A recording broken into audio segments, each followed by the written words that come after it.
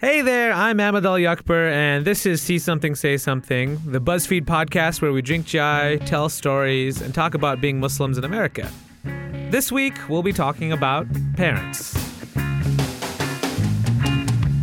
If you see something, you better say something. Nothing at all, nothing at all.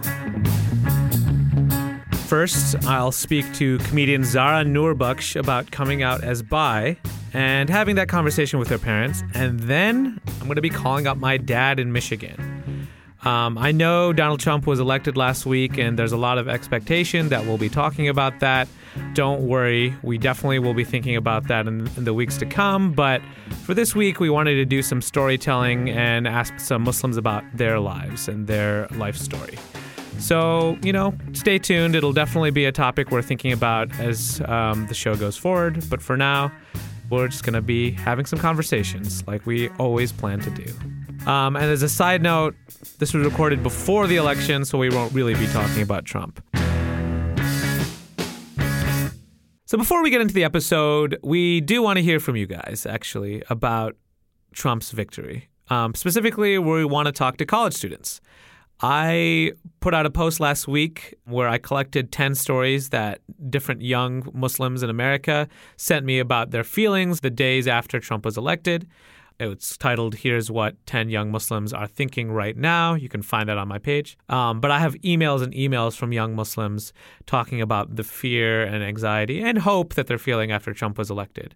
So we want to hear audio segments from you guys. We want to hear you guys telling your stories about how it feels to be Muslim right now. And all that info will be in the description of the episode. This week I'm joined by Zara Noorbakhsh. She's a comedian, writer, and co-host of another Muslim podcast, Good Muslim, Bad Muslim. I'm just going to ask you, what are you thinking about this week? Okay, you said I could talk about whatever I want. Yep. Anything that's on my mind presently. Totally. Totally presently on my mind. Totally presently on your mind. Okay, I have seen Jaws 4 times in the last week. That is amazing. I've only seen it once. And it's on my mind because I came to New York for an entire month of like marathoning stand-up in workout rooms. Because I wanted to see what it would be like to be like unapologetic Muslim woman comedian in New York stand-up workout rooms where like a lot of the comedy is actually like kind of racist and like lots of rape jokes sometimes. What exactly is a workout room? A workout room is a stand-up comedy venue that isn't an open mic. It's still a showcase, but there's room for you to do your like not a material. You can start to like try new premises, new material that you're working on. And they're super important for a comedian like me who I figure out what my material is with the audience in dialogue. And then I write it down and then I come back with it. And that's more my process. Would you say most of your audience is usually Muslim or non-Muslim? Like, is this a different... Most of the time, my audience is like when I'm performing with Taz and we go do shows, we get lots of like Muslim love and so many young Muslim girls. That's Taz Ahmed, your co-host from the Good Muslim, Bad Muslim podcast. That is she. When I do my show, All Atheists Are Muslim, or I do my stand-up routines, I get a lot of mixed crowds, particularly because a lot of my comedy is around being in a relationship with a not Muslim guy. And so, like, it's really fun in the Bay Area to dialogue. Out here, there is, like, so much white guy fragility. That I was not prepared for. In the audience or the comedians or both? Like all of the above. All of the above. There's like so much wounding, like literally men, like tall white dudes. Like tall to me is like a big thing because I'm 5'9". And so like when I have to actually like look up at a dude, it's like a rare thing. Like I wear a pair of shoes and I'm 6 feet tall. So I'm like looking up at these like tall, handsome white men that are putting their hands on their heart. Like... because of my jokes. Because you hurt them so bad. Exactly.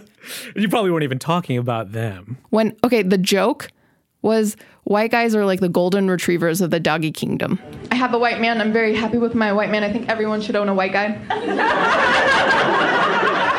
Very happy with him.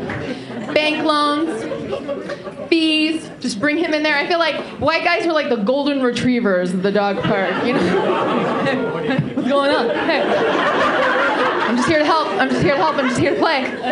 Want to catch a ball? Hey, what's going on? I just want to make a friend. One of you. This is like the worst, like not even an insult. I would love to be compared to a golden retriever. They're great dogs. Exactly. They're beautiful. They're loyal. Yeah, and I got so annoyed that I went home and I watched Jaws.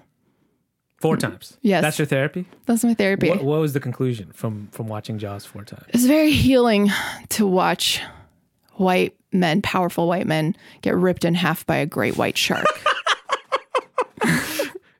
So I'm watching Jaws over and over and just like pondering, like, how do I, as an intersectional feminist, like figure out jokes that like acknowledge the gender binary and like are working through that. These are things that I think about. It's a process, you know? This is the thing about being a POC comedian. It's like every Joe Rogan aspiring comic out there can just be like, I'm going to go talk about my dick. What's wrong with that? My dick, my dick, my dick. I've got huge balls and my dick is so small. Wow, that's my joke. But I have to take like a night class to like figure out the gender binary and like write jokes about Hillary. Yeah, the responsibility thing is a lot when you're a person of color or woman of color and trying to write. It's like something I'm always stressed out about at my job. I actually watched a bunch of movies this week too, which is kind of unusual for me. I'm more of a TV and video game person, but I really love the X-Men. I grew up watching the X-Men with my mom. Yes. It was like the only cartoon she would watch with me, and she loved it because it was like, it's all a metaphor for, you know, it can be a person of color, it could be a queer X-Men are groups, Muslims. or they're Muslims, you know what I mean? Muslims. Like, they have superpowers that they could unleash at any time. and people are worried about them, and they're just like wringing their hands about what they could possibly do. Do we register them? Do we not? So I watched First Class and Days of Future Past. What'd you think? Which I've watched before. I kind of knew that I liked First Class better. The 2 main characters are Charles Xavier and Magneto in that movie, who are sort of like, you know, the simplified version is they're MLK and Malcolm X. That was like the Oh, I inspiration. never for thought them. about it that way. Yeah, that was the inspiration for them. Stan Lee and actually, It seems so obvious now that you say, yeah. yeah, which of course they have superpowers. You know, if Malcolm X could manipulate metal, and Yeah. MLK could read minds. And they're white. And they're white. So that's the issue. I watched both those movies. It's crazy because in First Class, in one scene, they kill all the people of color or make them villains. And in Days of Future Past, the people of color that are in that movie are basically like killed over and over again in the time loop. Like the Sentinels just come and stab them. And I was like, this would be so much better if like a person of color was involved in this process. Oh my God, yes. You know what I mean? Like, This is how I feel about Harry Potter too. Harry Potter would be so much better if there are people of color as the main characters, because then actually it's like a real race conversation and not like a pretend one. right. That scene where they kill all the people of color and make them all villains, I don't think a person of color would have let that slide. I mean, maybe, obviously, everyone Yeah, has. you're right. You know, but the thing is also this thing that you're talking about, like, I think they're a little bit scared to lean too much into the civil rights thing because they're scared of alienating white audiences. Like my bro dude. In addition to writing jokes, you've written and talked a lot about your own experiences with your parents. Yes. That are really, really funny. And I think the first time I ever heard of you, I read a story of yours about your parents that, like, I had never seen written, I guess, in a way that was so, like, the way Muslim parents are so complicated and unpredictable. Oh, So, thank you. First question I have for you is like, which is, you know, I think a thing a lot of Muslim kids face. What's the first secret you ever remember keeping from your parents? Oh, the very first one that comes to mind is makeup. Yeah. Did you have I was to wearing makeup. You were wearing it? How did you get it? I'm sure there were other secrets that I kept before that, right? But like the very first one that came to mind was like, I remember the day that I walked into my room and my mom opens my closet door and I'm watching her. I was 12 years old, like going on 13. I watch her grab my little clutch from my closet, open it, and pull out my Revlon makeup. And I was like, oh. And she was like, Zahra, do we need to talk about this? And I was like, oh my God. Had you never talked about makeup before? Was it? Because makeup was like a thing that you wear for boys. to my parents, they were like, you're wearing makeup because you want to like flirt with guys, because you are dating, because you're having sex, because you're pregnant and you already had an abortion and you're going to have another one. You're a whore. But she was just like, do we need to talk about this? And I was like, I just like all the girls wear it at school. So I wanted to wear it. And she was like, are you interested in boys? And I was like, no, of course not. Hate boys. They're gross. And she was like, good. Yeah. She was like, that's enough for me. That's definitely not changing. Yeah. All's well in the world. I feel like I also just wanted to keep it a secret from my parents that I even liked anybody, had feelings for anybody. Because if I am a robot. I feel like I tried to talk about it to them and they were like, that's not real. You know what I mean? Like you're like, no, you don't. You're 12. You don't know anything, What does it sound like to try to talk to them about it as a young man? I'm so curious. I guess it's kind of like there's this girl and she's really cool. I wouldn't ever be like, I like you, that sort of thing, right? So I guess I would just try to talk to them about girls. Like, why are you talking about girls? Why? And they just never wanted to talk about it to me at all. And then probably, I think the funniest thing about the fact that they didn't want to talk about this is, well, I did date in high school, and I felt really guilty about it. But one time I was caught skipping school with a girl, and the girl's mom told my parents, and they went to this place where it was like, you guys are having sex, she's pregnant. And I was like, abortion. I was like, nothing is happening. I just wanted to spend time with her. And, there was this huge drama. Man. It was really out of control. And then when it finally calmed down, my dad is just like, I'm 18, by the way. He goes, Emma, do we need to talk about the birds and the bees? I'm 18! I was like, I've had like several years of sex ed, and also I went to school, and you're calling it the birds and the bees? That's awesome. I was like, I think it's too late. And I kind of just walked off because it was so uncomfortable. That is the best response from a kid to a parent ever of all time. I was a pretty straight-laced kid. It's like really hard for me to lie. So Same. I find it hard to keep secrets from my parents. And this resonates so hard. Yeah, but you can't hide that if you are attracted to people. That's not something that's easy to like. Not drinking or not smoking is like. What do you mean you can't? I just came out as bisexual like yesterday. Right. Well, that's you can hide that's that actually for why a long time. That's something I really wanted to talk to you about. I read your story about it, and I was so like, you are actually married, right? Yes. And how long have you been married? To a cis man. I've been married for 4 years, but we've been together for 13. Oh, wow. Yeah. So there was probably a whole process. Definitely. What's his background? He's a white dude, whitey white, atheist, infidel, pilgrim man. How did your parents respond to that? When I brought home this golden retriever. You were like, I have a dog. It's actually a good strategy because a lot of Muslim parents hate dogs. That's true. Start there. Tell them you have a dog. But it's really a boyfriend. Or girlfriend. I'm writing this down. Yeah, that's good life advice for teens. Once I told my parents about my atheist infidel white man, I thought like, that's it. I'm done. I'm good. I don't have to have like a big conversation with them again. And then I was like, oh no, I have to talk to them about being bisexual now, even though I'm 36 and married. As a straight dude, my whole thing was like, well, if I get married, it's all good. I don't have to worry about like anything else now, which is like just the privilege of fitting into the categories that your parents expected, which was, right.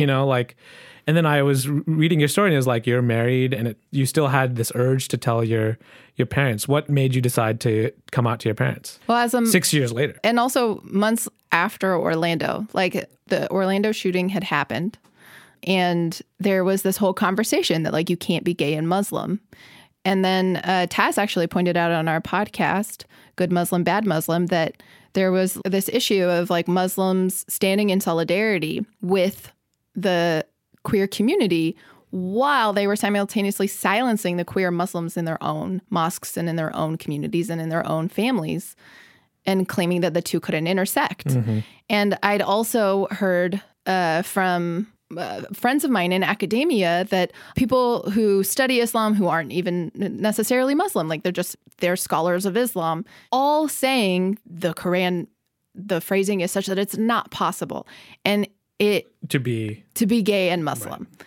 And it just absolutely enraged me and hurt. It hurt.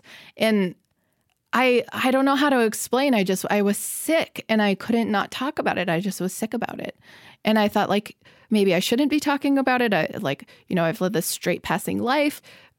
Is it a problem for me to like take this identity, to take this space? Am I doing something that's right? Is it not right? And it didn't matter because I just was sick about it. Even talking about it now, I'm like breaking out into hives, like remembering how difficult that was to walk around with that.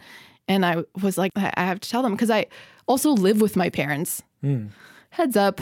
If you have an apartment in the Bay Area and your parents live anywhere with a house and a room, you're probably going to end up there because that's what's happening to Bay Area pricing. So it wasn't like I could just be like, oh, I'll have a sit down conversation with them at some point. Mm-hmm. Every day I was walking home with these feelings and having to lie to them. Mm-hmm.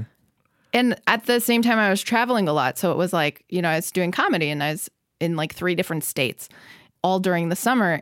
So I was like, what do I text them? Like, hey, by the way, just mention this, because we talked about it on the podcast and my parents listened to the podcast. You talked about coming out on the podcast. Yeah, I said, I'm bisexual. I'm married. This is not an erasure, but I can't sit silently with this happening and not say this. Like to hold that information back consciously felt homophobic. Mm-hmm. As a person who considers herself like a confrontational kind of person, not confrontational in the brusque way, but like that I like to have these conversations. I was like, maybe they'll hear about it in social media and then they'll come talk to me. Like the makeup. Are they on social media a lot? Both of them only follow one person on Twitter, which is me. Is it you? Well, they're your biggest fans. I like kept waiting for them to say something that like it would pop up on their Twitter or something like that. And they would bring it up with me. And they never did. And when I got home, I realized like, I can't do this. Like I can't. Every hour, it was like, Zara, I have a question. Yeah? Is this it? Oh my God, is this it? This is it. This is it. Do you want cucumbers in your salad or are you like in an avocado only phase again? So I brought it up at dinner and my dad had this like goofy grin on his face. And he just was like, girls? Women? Is that what you expected? Is it what is your dad like? Was that my dad is like this like tired, brooding, condescending Persian man. Like he's usually like, what the shit the hell is this, Sahara? What is this in the news I'm reading? What the shit the hell is this? His like 2 favorite words in the English language. And he was like, girls? Women? And then he looks at my mom and he looks back at me and he goes, good luck. That's it? That's it. Wow. Yeah. I didn't expect that. And then my mom laughs and she punches him in the shoulder. And then she's like, oh my God, are you sleeping with Taz? Because of course she goes to like, who's the girl Zara spends time with? Right. She just started doing the like, it's trying immediate math. Yeah. And then as soon as I like cracked up, she like went through my Facebook and was like, what about this girl? What about this girl? What about this girl? Do you like her? Do you like her? And I was like, this is an actual nightmare, but a different kind. That is actually my nightmare. That is actually my nightmare. I mean, was that what you were expecting? What did you think?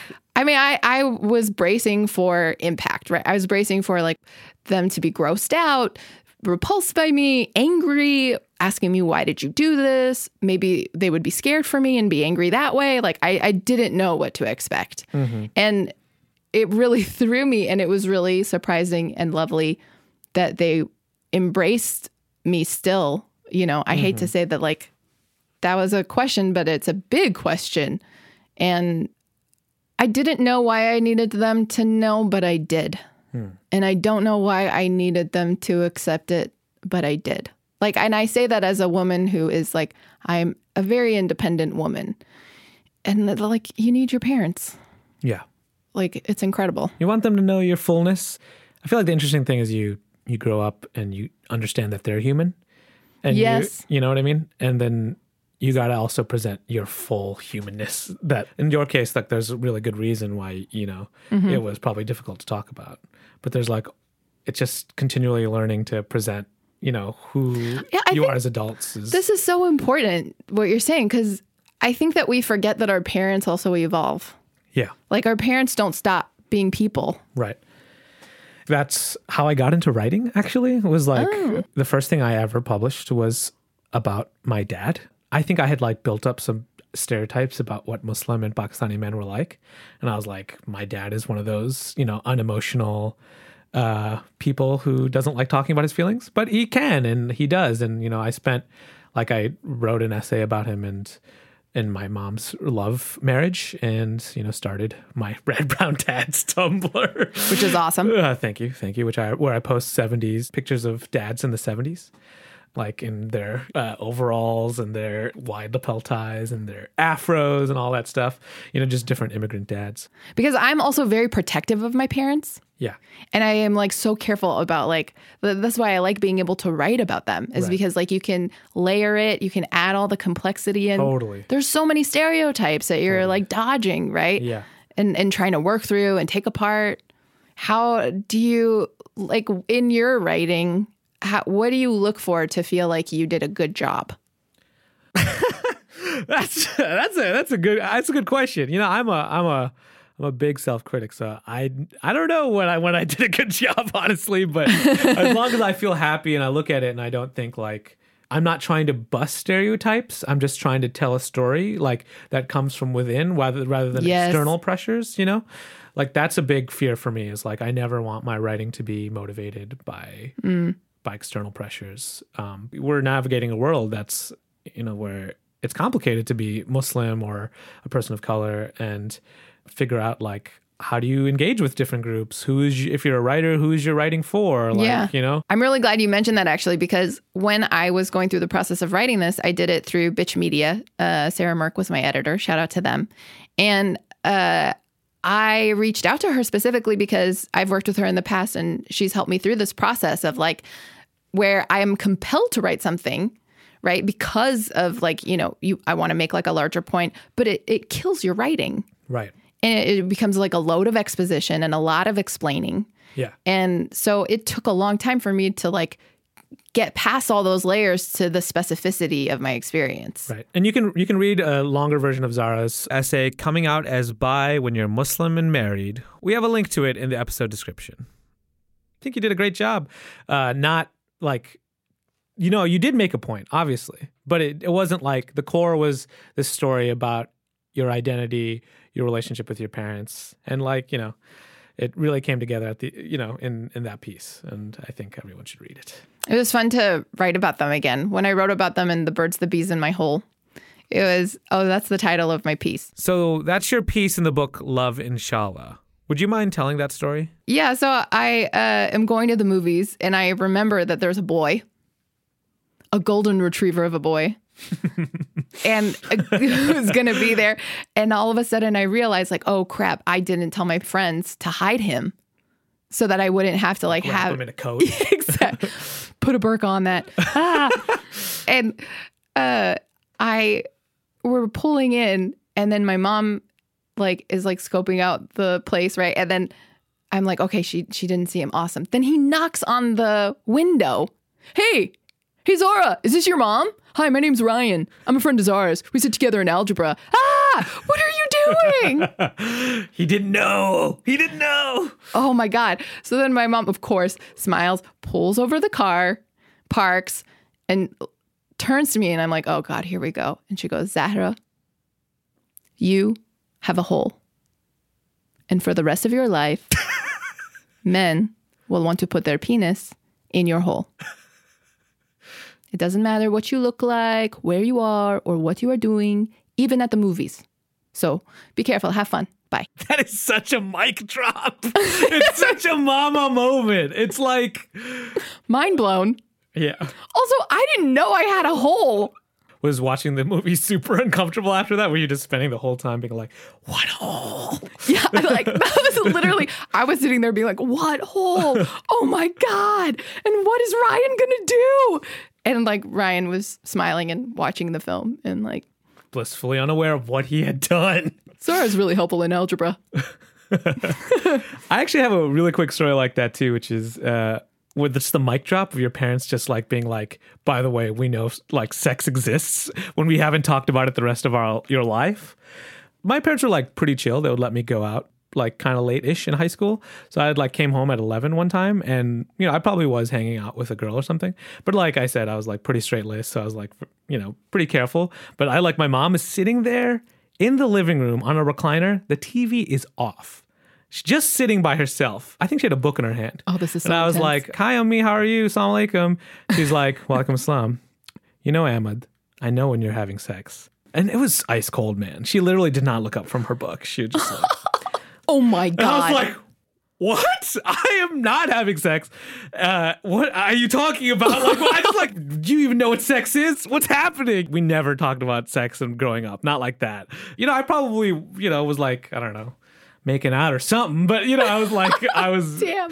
it was such a mic drop. For the rest of my life, I was like, she's convinced just like every night I'm out, I'm just out there fucking, I couldn't bring it up again. Am I supposed to what am I supposed to tell her? I don't want to talk about it again. It was Oh my God. It was rough. I think you just birthed a whole new genre, brown kid horror films. Oh my gosh, such a horror film. That scene needs to be in a movie. That's all I'm going to say. Yeah. Oh man. All right, well, I'd like to thank Zara for coming on to See Something, Say Something. Zara, where can people find your work? You can find me at zaracomedy.com. Like my page at facebook.com/zaracomedy. That's Z like zebra, AHRA, comedy. And follow me on Twitter. I'm going to be performing on behalf of all Muslims, my comedy special. I received an artist in residency at the Islamic Cultural Center of Northern California in Oakland. I'll be incubating the show, and then to look up tour dates for it, just check out my website. You know who's going to come after you? Who? It's my dad. So we're going to take a short break, and then we come back. It's true. We're going to be talking to my dad, the original Rad Brown dad.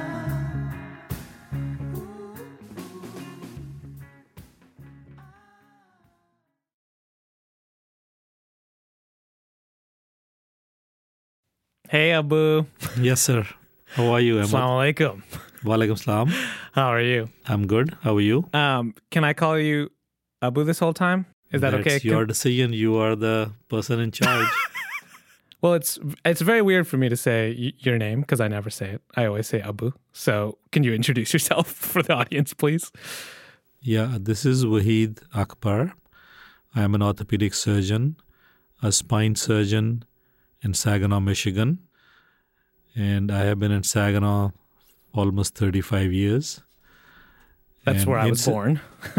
That's where I was born. I was going to say incidentally, maybe not incidentally, I am Ahmad's dad, who is conducting this podcast. Ahmad was born in Saginaw, Michigan. We have 3 children, 2 born in Brooklyn, my older 2 children who are girls. And then Ahmad was born in Saginaw, Michigan. I've interviewed you several times for lots of different personal projects because Right. I'm just interested in learning about your life. But for the audience, can you tell us your life story? Sure. So I was born in Faisalabad, Pakistan, which used to be called Lailpur, which has a story in itself. And maybe sometimes I would recommend do a podcast on the different cities in South Asia, how the British created those cities. And this was a Mr. Lyle, Lyall. Nice. And Pur means city, and he started this city about 100 years ago. That's the pre-Wahid Akbar. That's like the prologue to the prologue of Wahid Akbar. And that is where I was born in 1951. I am number 7 out of 8 kids. Mm-hmm. Long as I remember, my memory from childhood is that I was told I'm going to be the doctor of the family. And interestingly sounds familiar. yeah. No, but this was a different thing. There was nobody who was a physician. I was the first physician in this family ever. Now, as you know, we have dozens and dozens. When we finished my medical school, almost everybody had to go for higher education. And Abu is too shy, so he didn't tell this, but he also met my mother in medical school. They got married about a day before they left for the United States, and they were like best friends in college, and they got married and they flew to the States, both looking for jobs. And like you mentioned, along that process. Thank you for filling it in, and sorry that I missed it. That's okay. It's your story, To me, it looks like it's part of life that, me and Rana were one and together. So I never Right. even, when I said all this history, I kept on saying we, that it is because, this was, I was 19 when I met her the first, and then we were friends for several years. We got married when we were, I think, 24. And just as you said, 2 hours after our wedding ceremony, we were in the plane. Literally 2 hours. I think the wedding was at like 9 p.m. at night, and we took them. Did the ticket come first or the marriage came first? No, I think just like any planning, it came together. We passed our U.S. exams. We got the visa from the U.S. consulate in Lahore in October. That's super hardcore. Right. Super hardcore. Got married on December 3rd, just as you said, a few hours before we left for the U.S. So when you guys first got to America, you and Ami quickly moved to Missouri, and then you came back to New York for your residency and more training. And then you moved to Michigan, which is where I was born. Rana, your mother, was, I told her that now I'm well trained, we'll go wherever you find a position. And so she got it in Children's Hospital in Detroit. This was 1982, one of the worst recessions for the country and even worse for Michigan. So I couldn't find a job. Saginaw was the only place which was looking. Right. Yes. But once we were here, this place was so welcoming, so good. Your mother came hesitantly from Detroit to Saginaw, but after she was here for a year, and as they say, the rest is history. Right. You've been in Saginaw longer than even the whole country of Pakistan, which is kind of nice to think about now. I was 24 when I came here to the U.S., and I have been in Saginaw now it's coming on to 35 years. Thank you for telling us your life story. I'm going to ask you something about your childhood, which is a question I also asked an earlier guest. Are there any secrets you ever kept from your parents? I can tell you maybe, now that I'm thinking, which still bothers me off and on, that we were at this wedding, and there is a thing which is called Shabala, which means that there is a younger person who is the number two it's a tradition kind of a thing, which usually is a child. I was that for my brother, and they gave me during that ceremony a gold tie pin to hold the tie to your shirt. And it was a very fancy one, which is a gold. And by the time I got home, I had lost it. I couldn't find it. Oh, gosh. So Nightmare. I was terrified. It was a very expensive piece of jewelry. And then I had to ask one of my brothers, Iqbal, which you will appreciate. He was the only one into this story. He got me one, like you can use the word fake one made. Oh, my God. So one which would afford. We got our money together and we asked a jeweler to make us a lookalike, which I don't think so ever told even my parents ever. I was so ashamed about it. That's a great story. Yeah. I didn't know that. I told a story in my interview with Zara, who is on the show earlier, that was kind of embarrassing. Mm-hmm. Basically about how I was, once I was in high school, caught with a girl. I was at her house after school when I wasn't supposed to be. I remember very well. Yeah, of course you do. But there was one thing that always stuck with me. I mean, besides obviously the terror, because I didn't get in trouble that much. I was not great at school for a series of time, but that was probably the biggest thing I ever really got in trouble for. But do you remember that people were saying that she was pregnant or whatever, which was not true, but it was being said. But do you remember that after I'd settled down, you asked me if I wanted to know about the birds and the bees? And I just said, I'm too old for that. I was 18. Why didn't we talk about that before? And what was the... Because we didn't grow up with that. I mean, if you talk about even the society you grew up in, or, I have been living in the U.S. now for 40-some years, is that this is something which is quote-unquote due for this society as well, the discussion. For American society, you mean? Yes. Right. So we obviously in South Asia are behind, or still are. I don't think so. I would say we're different as opposed to behind, because I don't know if there's a perfect way to be about it, but anyhow. I really never, when I was growing up, ever learned that this was part of the conversation you have with your children. Mm.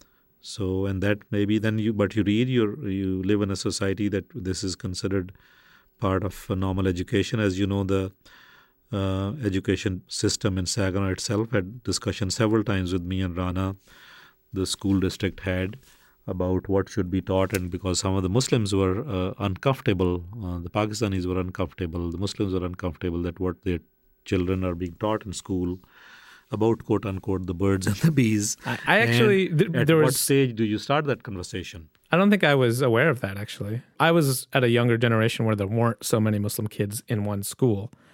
So I remember bringing back the permission slip. I didn't realize there was controversy. Yeah, there was the local the school board was very open.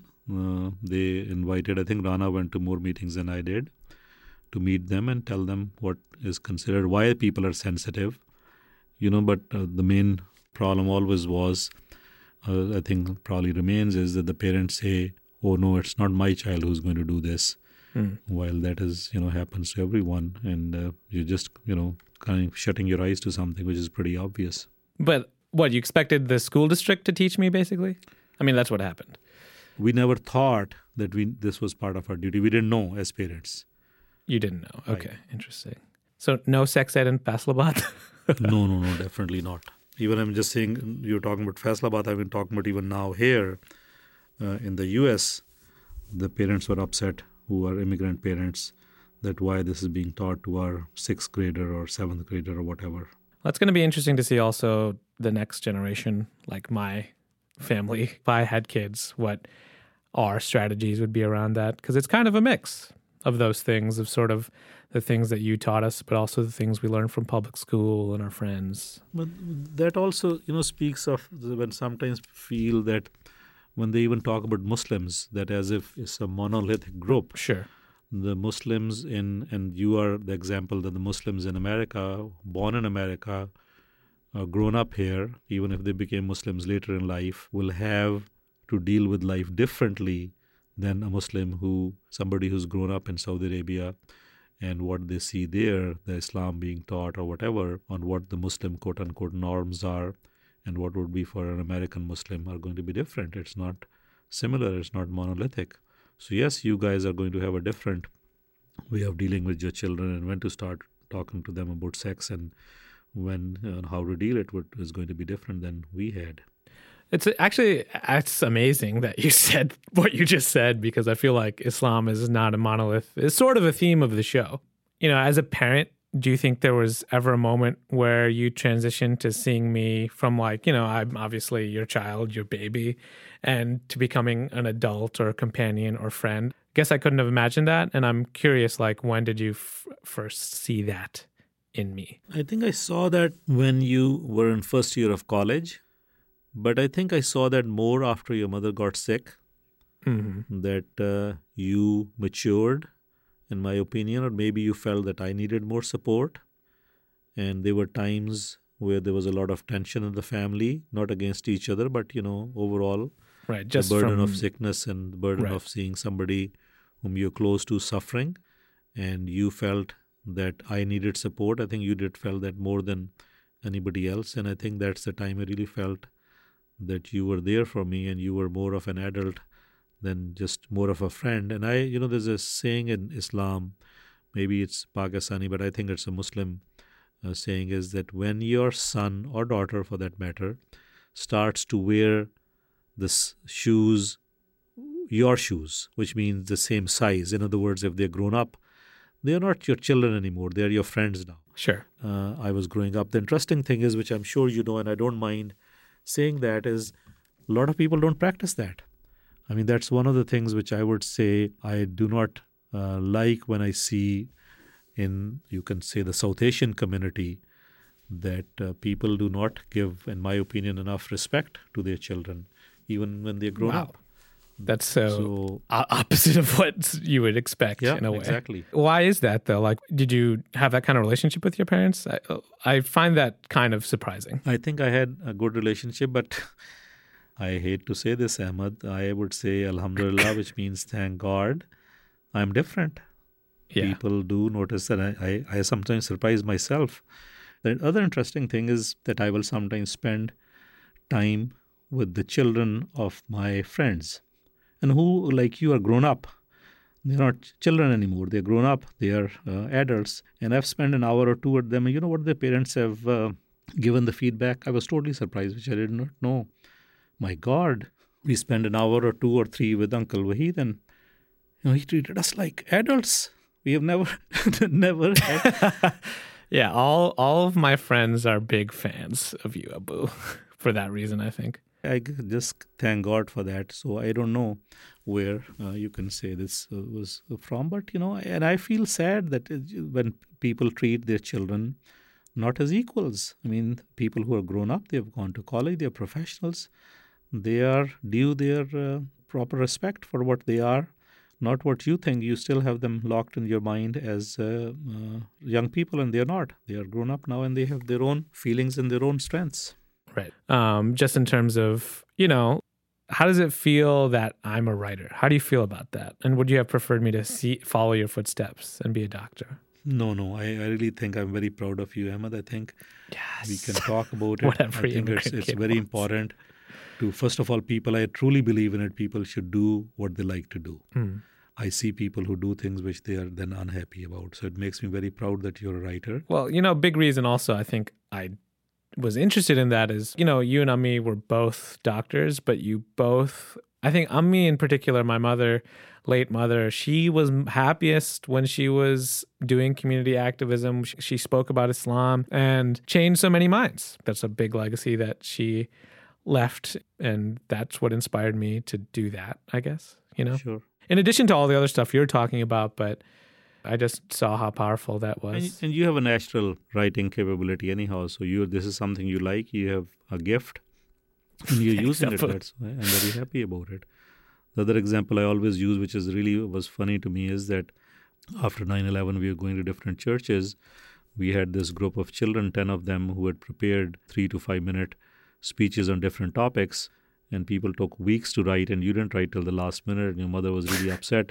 You went upstairs, and you were like 12 or 13, I'm forgetting, and you wrote 2 paragraphs, and they were perfect. She didn't have to edit anything. You just wrote it and say, here is mine. We couldn't read your handwriting, but what you wrote was very good. So, no, I'm very happy with what you're doing. I was a procrastinator from day one. Right. Thank you for being on, Abu. It was nice to talk to you. Hopefully we'll talk soon. Okay. Love you. Love you. So we're going to hang up, right? Yeah. Okay. Love you. Love you too. Bye.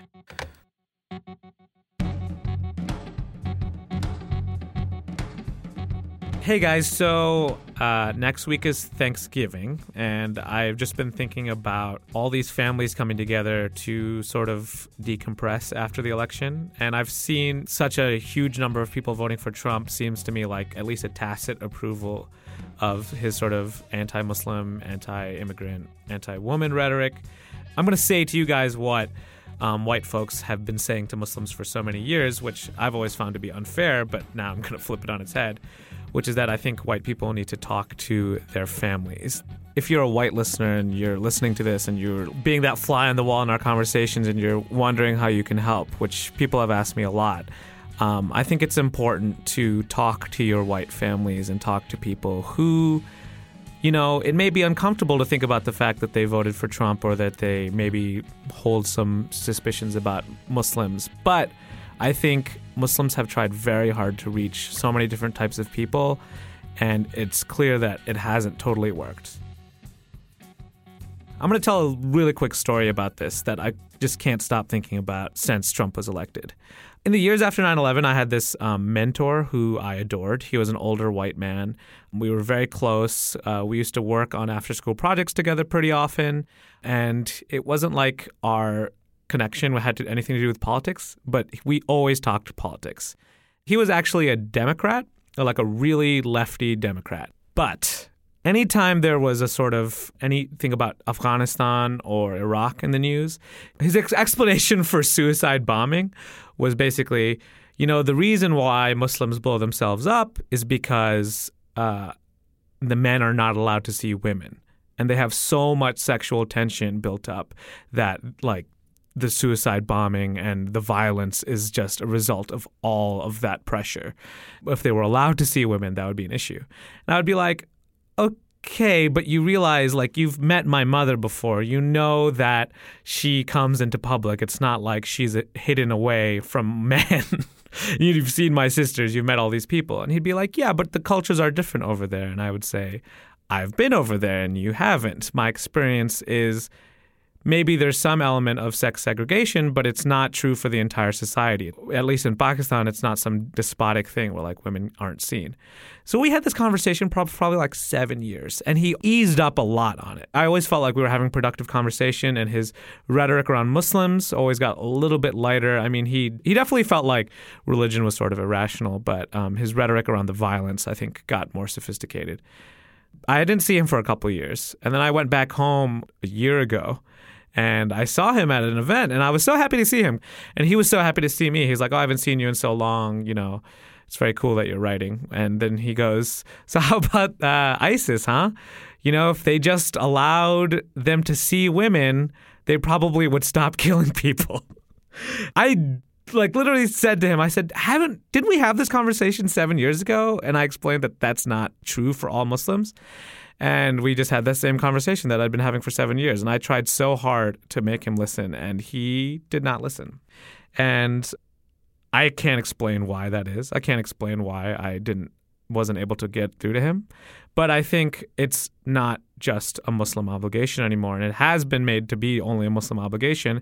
And I think it's white people's obligation to go and talk to their family and talk to I'm not even talking about Republicans. I'm talking about every white person you know who's ever said a microaggressive thing about Muslims or black people or immigrants. You guys need to be having those conversations, because a lot of times I notice a Muslim's own experience doesn't always sound valid to people. And you might have a little bit of privilege that they trust you more than they trust us. It's Thanksgiving. It's a time for family to come together. Please go home and talk to your families. Talk to them about Trump. Talk to them about immigration. And don't hold any punches, because so many of us have tried so hard and it's not been working clearly.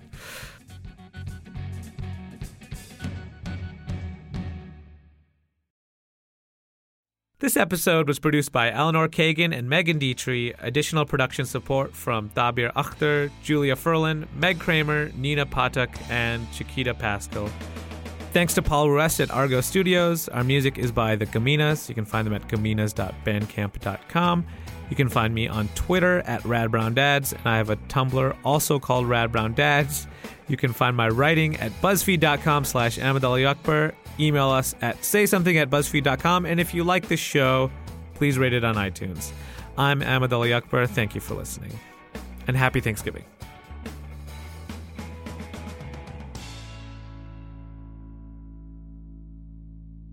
What's your husband's name again? Duncan. A white man's name. It's such a white man's name. Do you know what his friends' names are? No, are you ready for please this? tell me. Are you ready for this? Yes. Chad. That's always the number Travis. one. Travis. I don't know any Chads or Quinn. Travises. That's a Huffman. made-up name. Quinn is a made-up name. Huffman. Also made up. It's actually made up. I made that one up.